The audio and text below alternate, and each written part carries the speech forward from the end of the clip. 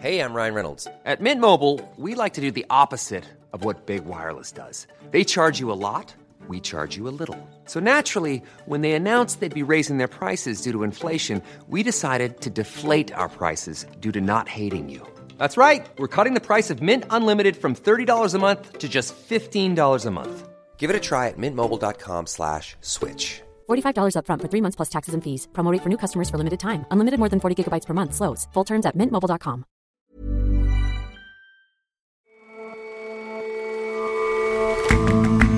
Hello and welcome to The Intelligence on Economist Radio.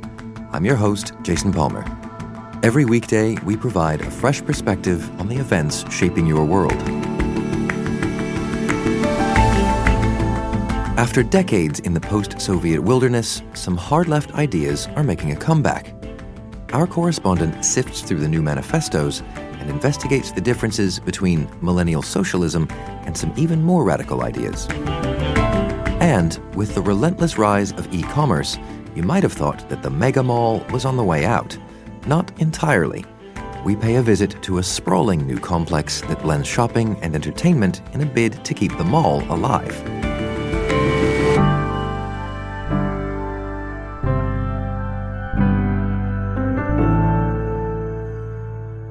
But first, Argentina's new president, Alberto Fernandez, will be inaugurated today. Vamos a volver a construir la Argentina igualitaria y solidaria que todos soñamos. Ese es el compromiso que asumo. Y ojalá. He won a decisive victory in October's election, but he faces urgent economic problems. Argentina has inflation over 50%, rising poverty, and a sputtering relationship with the International Monetary Fund, which gave its biggest ever loan to the country last year. The new president has a high-profile deputy. Yo estoy muy contenta. Nunca pensé que... The vice president, Cristina Fernández de Kirchner, no relation. Iba a estar tan contenta. Esta fecha siempre... She is a former president from the Peronist movement whose populist policies hobbled the economy for years. She also faces legal troubles, accused of numerous corruption charges that she denies. As the Fernandez duo take office, how will they govern? Some hope for pragmatism. Others fear more Peronist populism. Now that the two have named their cabinet, a picture is forming of how the new era might look. The cabinet looks like a mixture of, how shall I put it, back to the future, and then some new faces. David Smith reports for The Economist from Argentina. Most strikingly, the Treasury Minister. This is Martin Guzman, and this is very much a new face. A young economist coming home to Argentina from Columbia University in New York, and a fellow who clearly believes that Argentina has to grow to return to recovery first at home before this country can pay its many debts abroad. So aside from Mr. Guzman, who's going to be in the cabinet, who's noteworthy? Oh, I think we have to look at a raft of appointments that clearly have the influence of Cristina Fernández de Kirchner. And in this cabinet, you can see in major ministries, in those posts we are seeing very much members of the loyal old guard and power centres for her. So if a lot of these appointees are, let's call them old friends, I mean, she is still under indictment, right? Do you think that these appointees will essentially help her with the various legal troubles? I think there's an obvious move on the part of the new government, and the new president, Alberto Fernandez, has made it very clear that he believes that Cristina Fernández has been under political persecution, along with others from her former government. And one extremely significant appointment, Jason, is that of Attorney General. And the new Attorney General is one Carlos Zanini, a very close aide to former President Cristina Fernández de Kirchner, and a man who only last year was in jail himself because he was under indictment for an alleged role and an alleged cover-up of a deal that she, as president, signed with Iran back in 2013. And Zanini, like Cristina Fernández de Kirchner, they all deny the charges against them. So I think in the makeup of this new government, we have a fairly clear path for the former president and the people around her from that government to feel that they will not be going to jail. So you say that these all of these appointments point to a kind of, as you say, back to the future situation. I mean, what does that mean, do you think, for the economy? There's this looming IMF loan and some threat that it won't be paid for some time. How do you think this government will deal with the economic mess in Argentina? Well, I think on the economic front, we have to see that Alberto Fernandez, the new president, is very much going to be taking charge of that one. And that's an important distinction here, Jason, because clearly around him he is building a team that is his and not necessarily loyal to Cristina Fernandez. And therefore what we're seeing there is very much the idea that Argentina understands that the New World Order is dramatically different and that they have to think differently. Now, what I'm understanding is that the new economic team is very much focused on growth at home in order to be able to pay its debts abroad. That's not a new argument. The IMF will be used to that one. However, I think the focus is not how we, for example, default. Remember, this country defaulted in 2001, and the early period of the Kirchners was very much wedded to the idea of default. No, I think this government is saying that it wants to pay its debts, it wants to return to recovery. It is focused on how it can get that job done. The question is, how much time will it need and how long will it be able to keep the domestic crisis, as it were, in control? One of the arguments I'm hearing from the new economic team is that, please, you have to help us because we have to contain this crisis in terms of inflation, in terms of rising unemployment, in terms of poverty, in terms of recession, because the alternative potentially is the crisis on the streets. Well, I think there is a recognition that on the economic crisis, this government, a Peronist government, has to show the world that it is thinking anew and thinking differently about how to get out of this. But if one of the sort of central features of the economic plan here is to get the IMF, to ask the IMF to just sort of cool its heels for 2 years, how do you think the IMF will respond to that? I think the IMF is in a tough corner too. Politically, the IMF has come under a barrage of criticism, even from its allies and friends, for the way it's handled the Argentina crisis and the way that it was so much more flexible on the loan. So I think, in a sense, the IMF will surely listen to the new government's plea for time.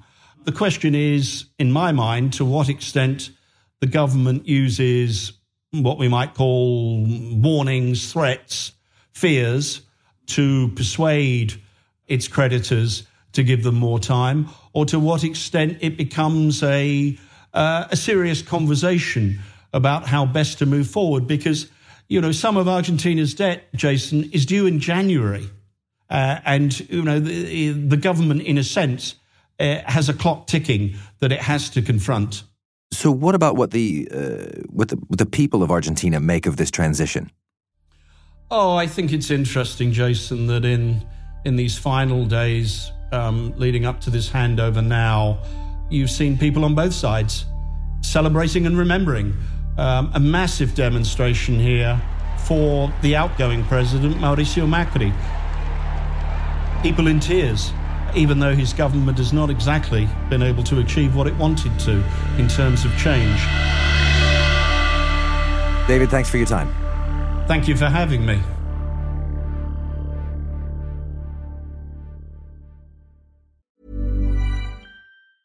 Ready to pop the question and take advantage of 30% off? The jewelers at BlueNile.com have got sparkle down to a science with beautiful lab-grown diamonds worthy of your most brilliant moments. Their lab-grown diamonds are independently graded and guaranteed identical to natural diamonds. And they're ready to ship to your door. Go to BlueNile.com to get 30% off select lab-grown diamonds. That's BlueNile.com for 30% off lab-grown diamonds. BlueNile.com. Here's the truth about AI. AI is only as powerful as the platform it's built into. ServiceNow puts AI to work for people across your business, removing friction and frustration for your employees, supercharging productivity for your developers, providing intelligent tools for your service agents to make customers happier, all built into a single platform you can use right now. That's why the world works with ServiceNow. Visit servicenow.com/AI for people. 30 years ago, it seemed like the ideological contest of the 20th century was over. Mr. Gorbachev, tear down this wall. The Berlin Wall fell. The Soviet Union collapsed. Socialism became a byword for economic failure and political oppression. But that's not the case today. After a decade of slow growth in living standards, and amid widespread belief that inequality is soaring, the radical left is back. What we've termed millennial socialism is having something of a cultural moment. In Britain, the leader of the opposition, Jeremy Corbyn, is vying to become Prime Minister in this week's election. The system is working just fine for them. It's rigged in their favour. But it's not working for you. And in America, Bernie Sanders and Alexandria Ocasio-Cortez are hoping for a progressive revolution. We have to change the fundamental logic of a system and a politics that puts corporate profit ahead of all human and planetary costs.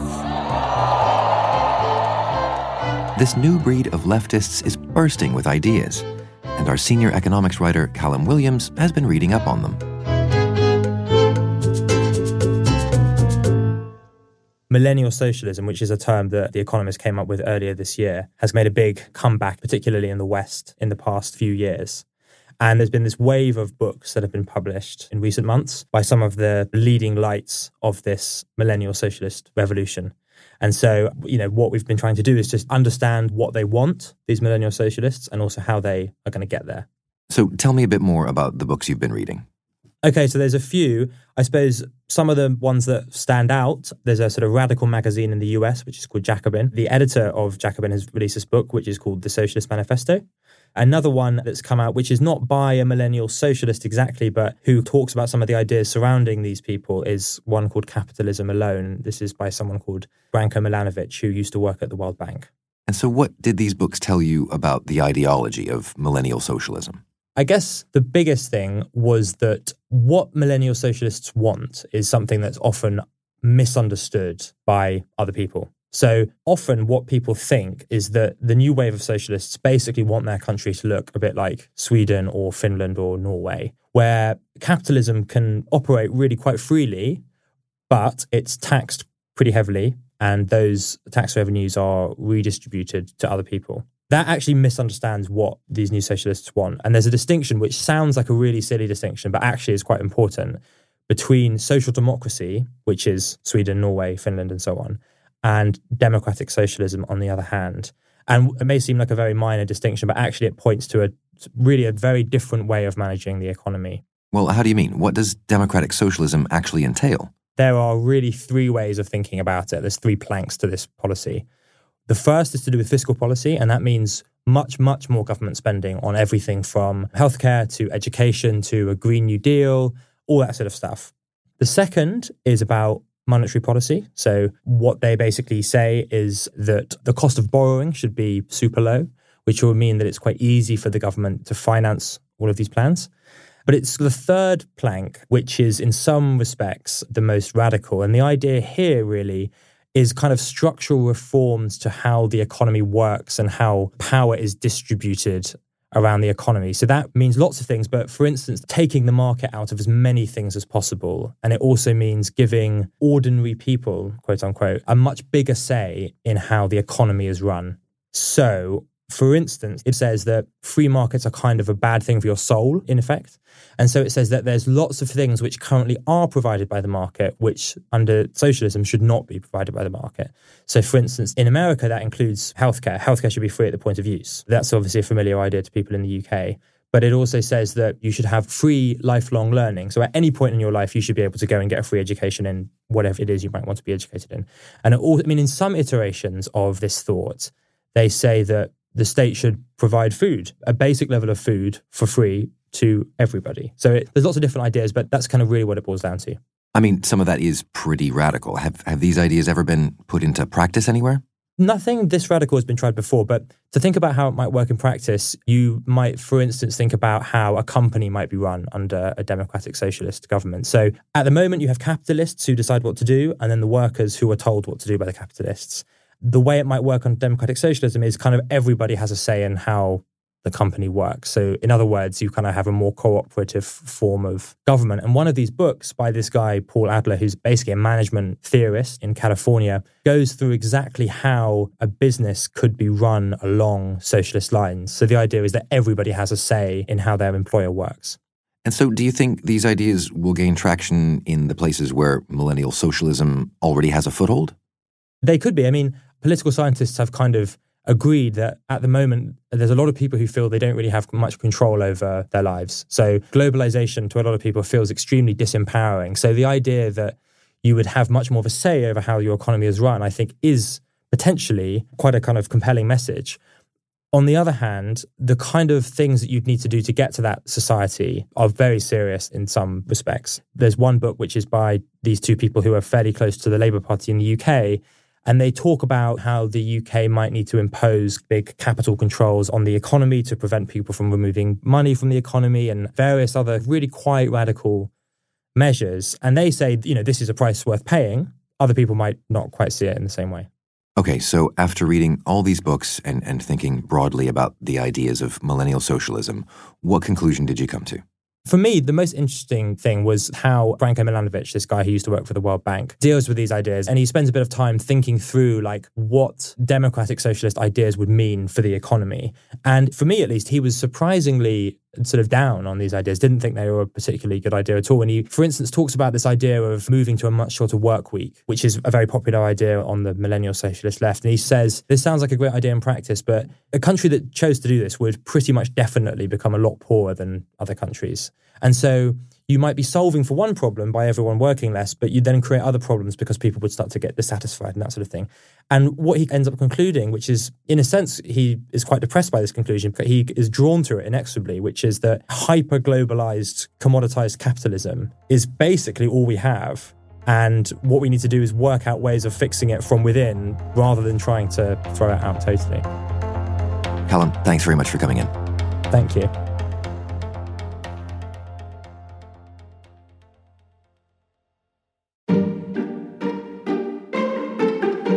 This holiday season, Americans are expected to spend 10% more than they did last year online.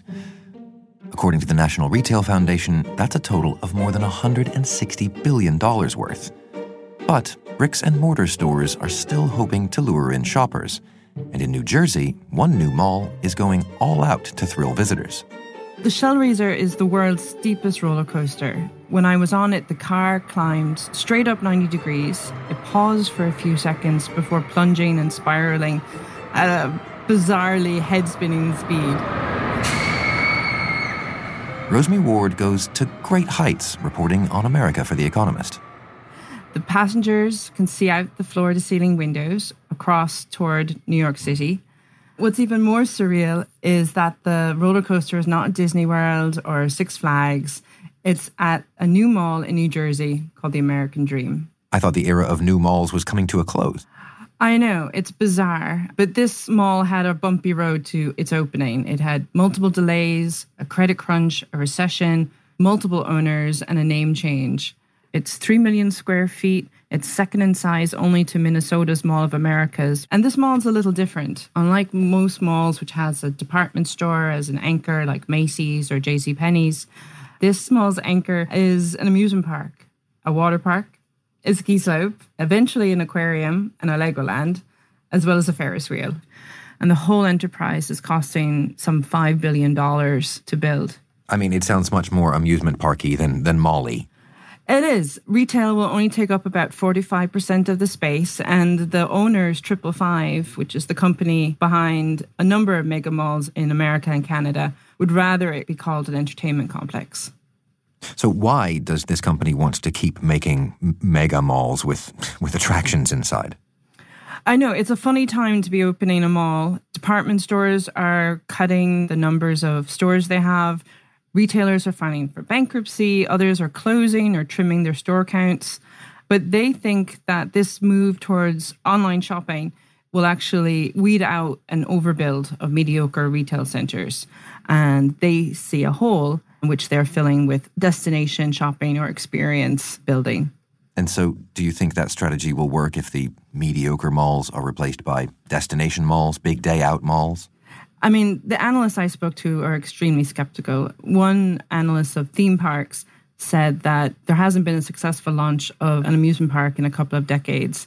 They're already struggling to compete for money and people's attention. And he said combining two struggling businesses is not necessarily a good idea.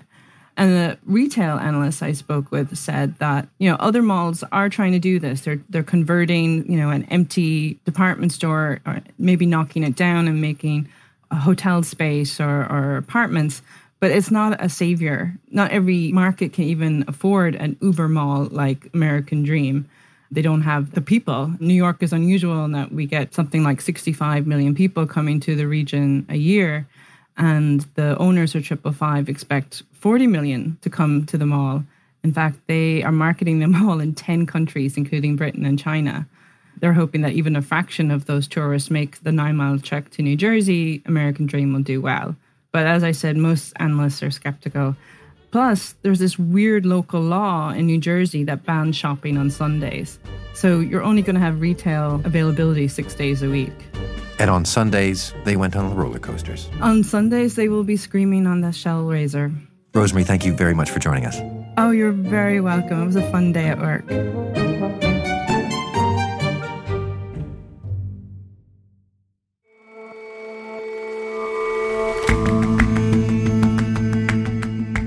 That's all for this episode of The Intelligence. If you like us, give us a rating on Apple Podcasts. And you can subscribe to The Economist at economist.com/radio offer.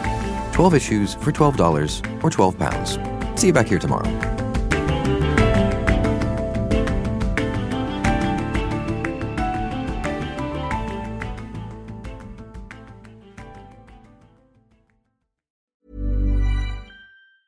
With the highest number of young STEM graduates per capita in the EU, Ireland has the people and skills your company needs to succeed here. IDA Ireland, the National Investment Development Agency, can help you find and nurture the people you need to internationalise and thrive. Our talent is just one of the extraordinary benefits Ireland has to offer. Learn more at idaireland.com. Invest in extraordinary.